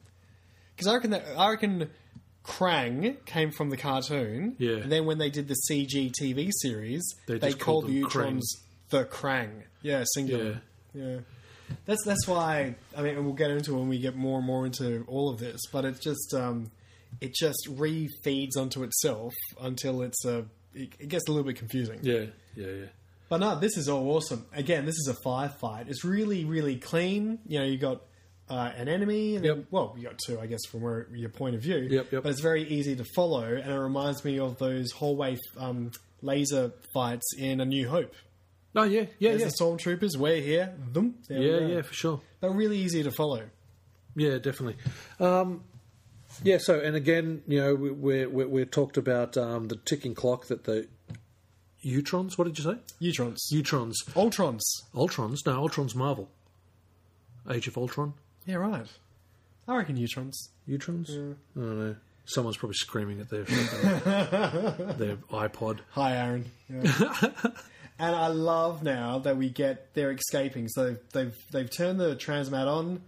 It's again blasted a thing through the top of the building for all the world to see, and we've seen this in any sort of Marvel movie or DC movie, or Deadpool movie, Ghostbusters movie. Yeah, all TMNT had it too, didn't they? Yeah. But just these little brains just squiggling onto the... It's awesome. The robots just sit down and then the brains are like, that's it, I'm out of here. Yeah. But they're like little baby turtles rushing to the ocean. Yeah, so cute. And the turtles at this point, though, are the turtles like, what the fuck? You said you'd get us out of here first. Yeah, what about us, Yeah. But it's funny, too, because the turtles, previous to this page anyway, was talking about like, oh, darn it, I feel so useless. It's like... Why don't they help those little laser bots? Yeah. Like, why don't they start doing their own ninja shenanigans? Yeah. They could have done that, but no, they're just passive observers. Just waiting for someone to save them. Mm-hmm. Page 33, I quite like the pencil or the ink shading here. Because usually we get the duotone, but no. But now, to reflect the light, the shading is just perfect for, like, the Kirby energy happening just off panel sort of thing, so, yeah. Yeah, right. Yeah, you said you'd beam us out first. Any place in New York we wanted to go. What happened? And then Krang's like, "Fuck you, buddy!" Woohoo! Whoop whoop whoop whoop whoop. It's like, wait a minute. A minute ago, you guys were the nicest aliens in the world. Now you're the biggest dicks in the universe. Oh, now they're saying, quickly follow us. No time to explain. Trust us. No, wait, we don't want to go to your world, but they don't have a choice. Yeah. And again, this time, oh man, look at this. The way that they've done the layout for the remaining pages of getting on the transmat, you really feel like you're a part of it. Yeah. You're amongst it. Yeah. You're not watching from a distance, And I would say that's a very modern technique, Yeah. We see that a lot in modern day sort of, well, when I say modern day, me in the last 15 years. Yeah. Where you're amongst the cameras in there, and we're only really focusing on the forefront rather than the background. Yeah. Like some science fiction is trying to show everything off all the time. Yep. Whereas here, we're a soldier arriving at Normandy, Yeah, definitely, man. Yeah. Actually, that's a really good point, man. So they jump on the Transhasmosgrophonus. Yep. And... just in time for the cops to come in, the army to come in. Right? Yep. And then we've got April, at home watching the news, trying to figure out where everyone is, still lamenting for her new friends because she obviously doesn't have any real friends. No, they haven't had Tinder yet. Yeah, so it's interesting that she hasn't got a family or friends. I mean, I know we understood her dad died, but... yeah, she's got no friends. And that's funny, isn't it? Because I thought with her smooth-talking the soldier, she was trying to get in here. Yeah. No, she just wanted to go home and hang out on the couch. Like all of us. See, she's like Generation X, dude. Yeah. Our generation, where it's like, what, you want us to quarantine? Fuck, we've been wanting to do that for our whole frickin' lives. Yeah. So she just wanted to go home and watch some TV. Turtles or no turtles. Yep. Oh, dear. And we end it with a talking head. It's a bit of a debrief, really. Yeah. Really just to fill April in on everything.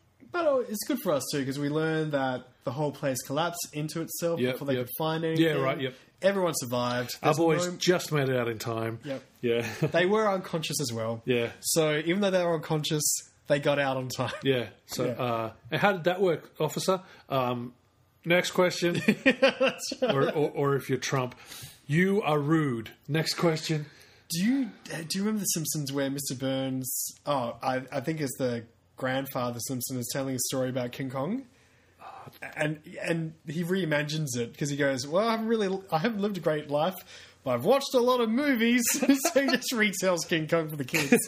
And they're all populated with characters from The Simpsons. Yeah. Then you see them that they've gassed King Kong. He's unconscious, and they have to get him onto the ship. Yeah. And then Mr. Burns just goes, "If you want something done right yourself," and he rolls up his sleeves, fade to black. Fate in New York, and King Kong's up in chains. Yeah. And I thought that was hilarious until I saw the new version from the guy who did Lord of the Rings, Yeah. and they did the same thing. They knock him unconscious, fade to back, fade to we're in New York. It's Yeah. like, how'd you get him onto the ship? Anyway, Yeah, yep. we got the talking head saying, all right, so in summary, no casualties, minor injuries, total destruction of the TCRI building, the crisis is over. And then, having read this again, I thought, oh my god, so the Turtles and Splinter and the Ultrons, or whatever their names are, they're going back to their home planet, Yep. right? No, they've ended up in the bathroom of... She hears a noise in the bathroom, and they're all in a bath in a Three Stooges comical scene, all fitting in the bath. Da-da-da-da-da-da. Those turtles! Yeah. Oh, and they have the end there The on end. page 37. So that's the end of Saga 1. I guess You know it what I would mean? be. Like, that would be your book 1. Welcome to Turtletown, or whatever you wanted to call it. And I think that either shows great restraint because I would have assumed they would have now gone onto the Utron planet or whatever they're called. Yeah. And we'd have more wacky adventures, but they went, no. Let's just have this transmat working away. They can send Half the people to Yeah. space and the other half to the toilet. It's like, how does the snap work with Yeah. the gauntlet? Yeah. Oh, you just have to sort of It's, think about it and... Science, bitch. Yeah. Yeah. So that's that. And really, this was such a well illustrated issue. It felt epic, and even in a bathtub, it's so detailed. Yeah. It's awesome. Yeah, it's great. So what have we... Okay, so that's where my reprint issue ends. Mm-hmm. What have we got after that in I'm your too copy? I don't think this is a reprint. I think this is the straight original, up. yeah, I yeah. think it is. And so I think just a couple more advertisements. We've So got- that first one said catch Donatello in his one shot. Yeah. So we've missed a one shot. Yeah, We need to yeah. catch up. So this is... Have you read this one? It's fun. Look, some time ago, but I need to have another read of it, yeah. And it really, really pays homage to Kirby. Yeah. Yeah, good. Yeah, and I think there's things in here that you'll know of different comics and cartoons coming out of it. Okay. Because of the Sweet. little gauntlet. Infinity Gauntlet. Yeah. No, okay, cool. Well, they actually say they're a special tribute to... Oh, nice. No, that's nice. Yeah. And then we've got the big pin-up of Cerberus. And we saw this last time. Yeah, I was just going to say, we did, didn't we? So they're really, really pushing Cerebus the Aardvark. What? Yeah, So, I always pronounce Story and Turtles by Eastman Laird, Cerebus art and dialogue by Dave Sim, with Yeah. tones by Gerard. X over. That's crossover. We published in TMNT number 8. That's the next one. And we'll Yep. be shipping the second week in July, so don't miss it. Yep. Thing is, though, like you've said before, so this comic book is going to be Eastman Laird, but the character of Cerebus? I always pronounce it wrong. Cerebus. What do you say? I say Cerberus, Oh, but right. it's Cerebus. Okay. Is drawn by, I'm assuming it's the creator? Yeah. Dave Sims. Dave Sim. He's the creator. Yep. Is that odd to have a comic book where, like two people have done the comic book and left a patch and you have to sketch it in with your character? As far as I'm aware, you either just draw it or you don't. You suck it up and do it. The Goon Hellboy crossover. Yeah. Mike Mignola drew 2 intro pages. Eric Powell did the majority of the issue, and then Mike Mignola did the 2 end pages. right. And it was actually set up really good that it was almost like, because he's investigating this empty old house, and then you see a spanner, and then it just hits him in the head, and he's like, ah.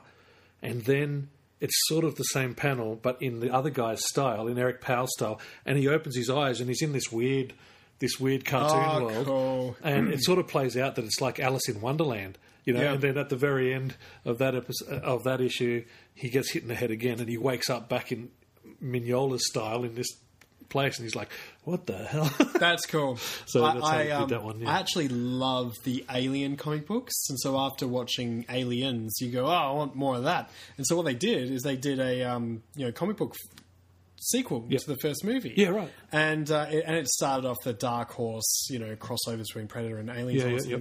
But one issue, just for whatever reason, had different art on each panel, and it was just so gimmicky and confusing. Mm-hmm. And from memory, I don't think they fed into the mechanics of what was happening in that issue. It just happens. Yeah.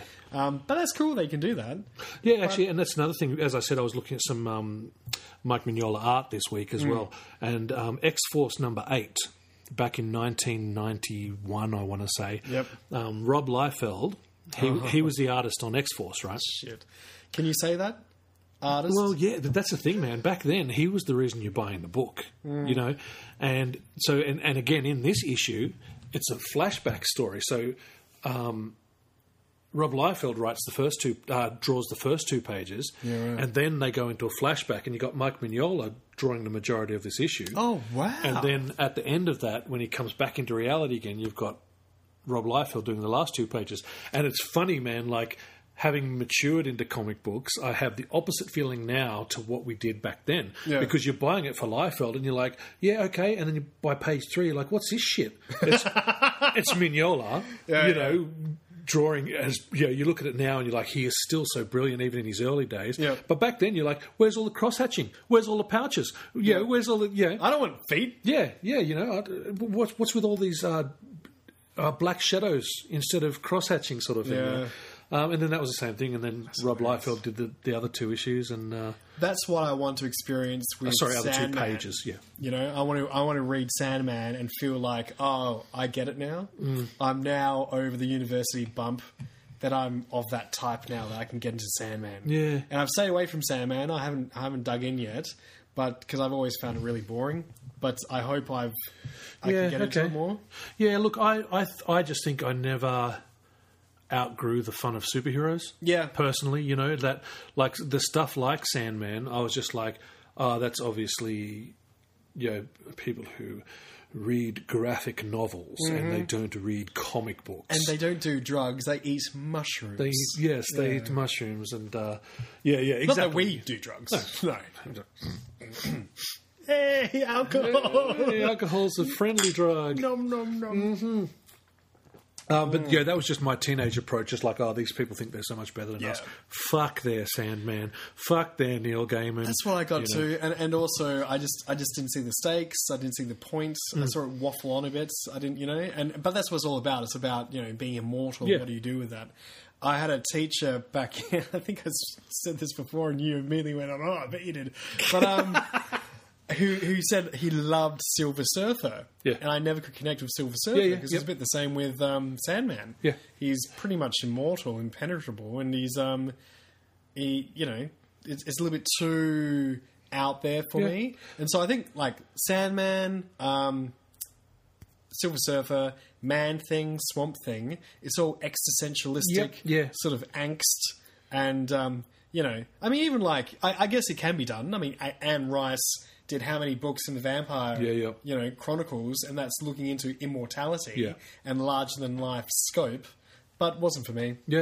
Well, and that's the thing is, and I agree with you as well, the whole existential approach to comic books that came from this importation of English. UK writers, and like I mean I'm all over Swamp Thing these days. Like I love it, and I do it, and that's what I love about Swamp Monsters and Muck Monsters is it's always about the people who have become these monsters and all this sort of stuff that I really like and relate to now. But as a teenager, I was like, "Fuck off with your wanky shit." Yeah, but it was funny because as teenagers, we're not at that stage yet that you can really be nihilistic yet. You haven't experienced anything to make you go, "Is this it? Is this everything?" And then to be despondent about your lot in life because, like, well, I'm not there yet. I haven't experienced heartache and disappointment and 9-to-5 career. Yep. But now I have. Excuse me. Sorry about that, guys. And that's it. And that's it. And so, I mean, as far as I'm concerned, they're and in terms of late 1980s comic media, they're pimping the Cerebus crossover. Yeah. So I tried reading a Cerebus comic book. Yeah, I never. The only Cerebus comic I ever read was when he guest starred in a Spawn comic book. Okay. And again, I'll have to have a look because now that you mention it, I think he was drawn by Dave Sims in that book, whereas McFarlane drew. I'll have to double check it. I've got. I wouldn't be surprised if he did because Todd McFarlane, bless him, with Image Comics, Yep. they really tried to do character-owned IP for these comics, which later on would cause conflicts. Yeah. Because they'd have falling out and they'd suffer for that, as opposed to Marvel and DC, who owned everything. Yeah. Which, rightly or wrongly, from a layman's point of view, doesn't muck up with your characters. Yeah, I feel like the only people that came out of Image, the original Image, unscathed was McFarlane with Spawn and Eric Larson with Savage Dragon. Yeah, right. Nothing else really. Did Savage Dragon start at Image? Yeah, yeah. It was the same as the Spawn and the Young Blood and all those other initial Image books. Yeah, right. And I feel like those two are the only ones that really stood the test of time. Yeah, yeah. I like this issue. I thought it was great. Yeah. I thought the first one was, the previous one was meandering and either had to be ironed out a bit or ended. Yep. And this was a great ending. Yeah. Yeah, for sure. No, I agree. As I said at the start, everything led to this, and now we're back home. We finished the grand adventure number 1. Well, 2, really, isn't it? Yeah, Because yeah. the first one was all ninja-rific. Yeah. And then this is like, what do we do now? Oh, my God! Yeah, but what the first ones, though, it's kind of like... no, that's a bad metaphor. I was going to say, you have your Pirates of the Caribbean. Yeah. Right? And then you have Pirates of the Caribbean 2 and 3. Yep. And then you have more. And that's when you start telling the deeper story. Oh, I get But you. it's a bad metaphor because that's not what actually happens with those Pirates of the Caribbean movies. So No. what I'm saying is the first few issues was really them finding their feet, introducing the characters, and then this was the actual first... Yeah. Oh, okay. First long-form story arc. Yeah. Yeah. Because Bang, we met the Turtles, we killed Shredder. Bang, we've got Baxter Stock when we meet April. Oh, yeah, that's true. Forgot about that. Third issue, what was the third issue again? Well, pretty much this, isn't it? Missing Splinter, going for a bit of a jog, finding TCRI and breaking in. Yeah. Yeah. Yeah. It all steamrolled. Yeah. But, okay, that's good, because I forgot about the mouses, because otherwise I would have thought, oh, here's some turtles, ninjas, and the bad guy, they're dead. Next, oh, you want more? Oh, God! Oh, crap. Yeah. So the mouses was a good progression, Yeah. and then we went into this. Yeah. But as good as this is, I think it's still dancing. Yeah. And it's still padding. Yep. Because we really want to find out, hang on, where did the foot come from? Yeah. Why are they in America? Yeah. All those types of things. Yeah, for sure. Okay, so that's it for today, guys. Okay, now here's the thing. I've been going through trying to find the easiest way for you guys to buy the issues that we go through. Okay, now I finally found a trade paperback that has the Cerberus Aardvark crossover. Yeah, right. But then, because it goes to 8, and then it goes to 10, and it misses 9, right? Which is the first issue that Eastman and Laird didn't touch, that they just paid someone to do all out. Oh. So this trade back, so we need to discuss whether we'll just go through this next trade paperback, because then there's a trade paperback at the end that picks up all the random issues, or if we're still going consecutively, but I'll put the links in for which trade paperback you need, Yep. all that sort of thing. So, look, next issue is going to be 8 for sure, so we're going to look at this crossover with Cerberus. So I'll have a link in there, because the only way I can figure out how you can buy this comic is through this trade paperback. Yep. Again, pretty cheap for what you're getting as far as a digital comic. And then we'll discuss whether we go on to 9, which is a different trade paperback, and then back to 10, which is back in this trade paperback. You know what I mean? I think follow it. Yeah. We're doing this. Let's do So it. just numerically. Yep. Yeah. Okay. Cool. So that's what we'll do next week. Cool. At least that's what we know. Next week, Ninja Turtles vs. Cerebus. Yep. and we'll go from there. So, any closing comments, Luke? No, just that I really enjoyed this. Looking forward to the next one. Yeah, sweet. I'm looking forward to, the first. What do you call it? First chapter in the next saga. So to speak, the second story arc. And you know why? I've just remembered. Renee, time traveling Renee. Excellent. Excellent. Okay, yeah, that's going to be really fun. Okay, guys. So listen, whatever app you're listening to this on, you can review us, you can subscribe, all that sort of shit. Give us a review. If you go to the anchor.tv website, you can leave voicemails. Okay, so if you've got some feedback, leave us some voicemails.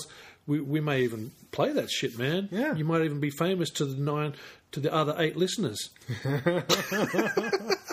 I want to hear a voicemail. I do too. Yeah, I do too. And even if it's one of those Turtle Boy Sports guys giving us shit, we'd play that shit. I want to hear that high pitched squeaks. Yeah, I want to hear the fucking. Anyway, jump in the Facebook group, fucking review, subscribe, all that shit. I make comics. Luke makes another podcast called themovieclub.net. And guys. So anyway, thanks for listening, and be good to each other. This was a Turtle Boy podcast.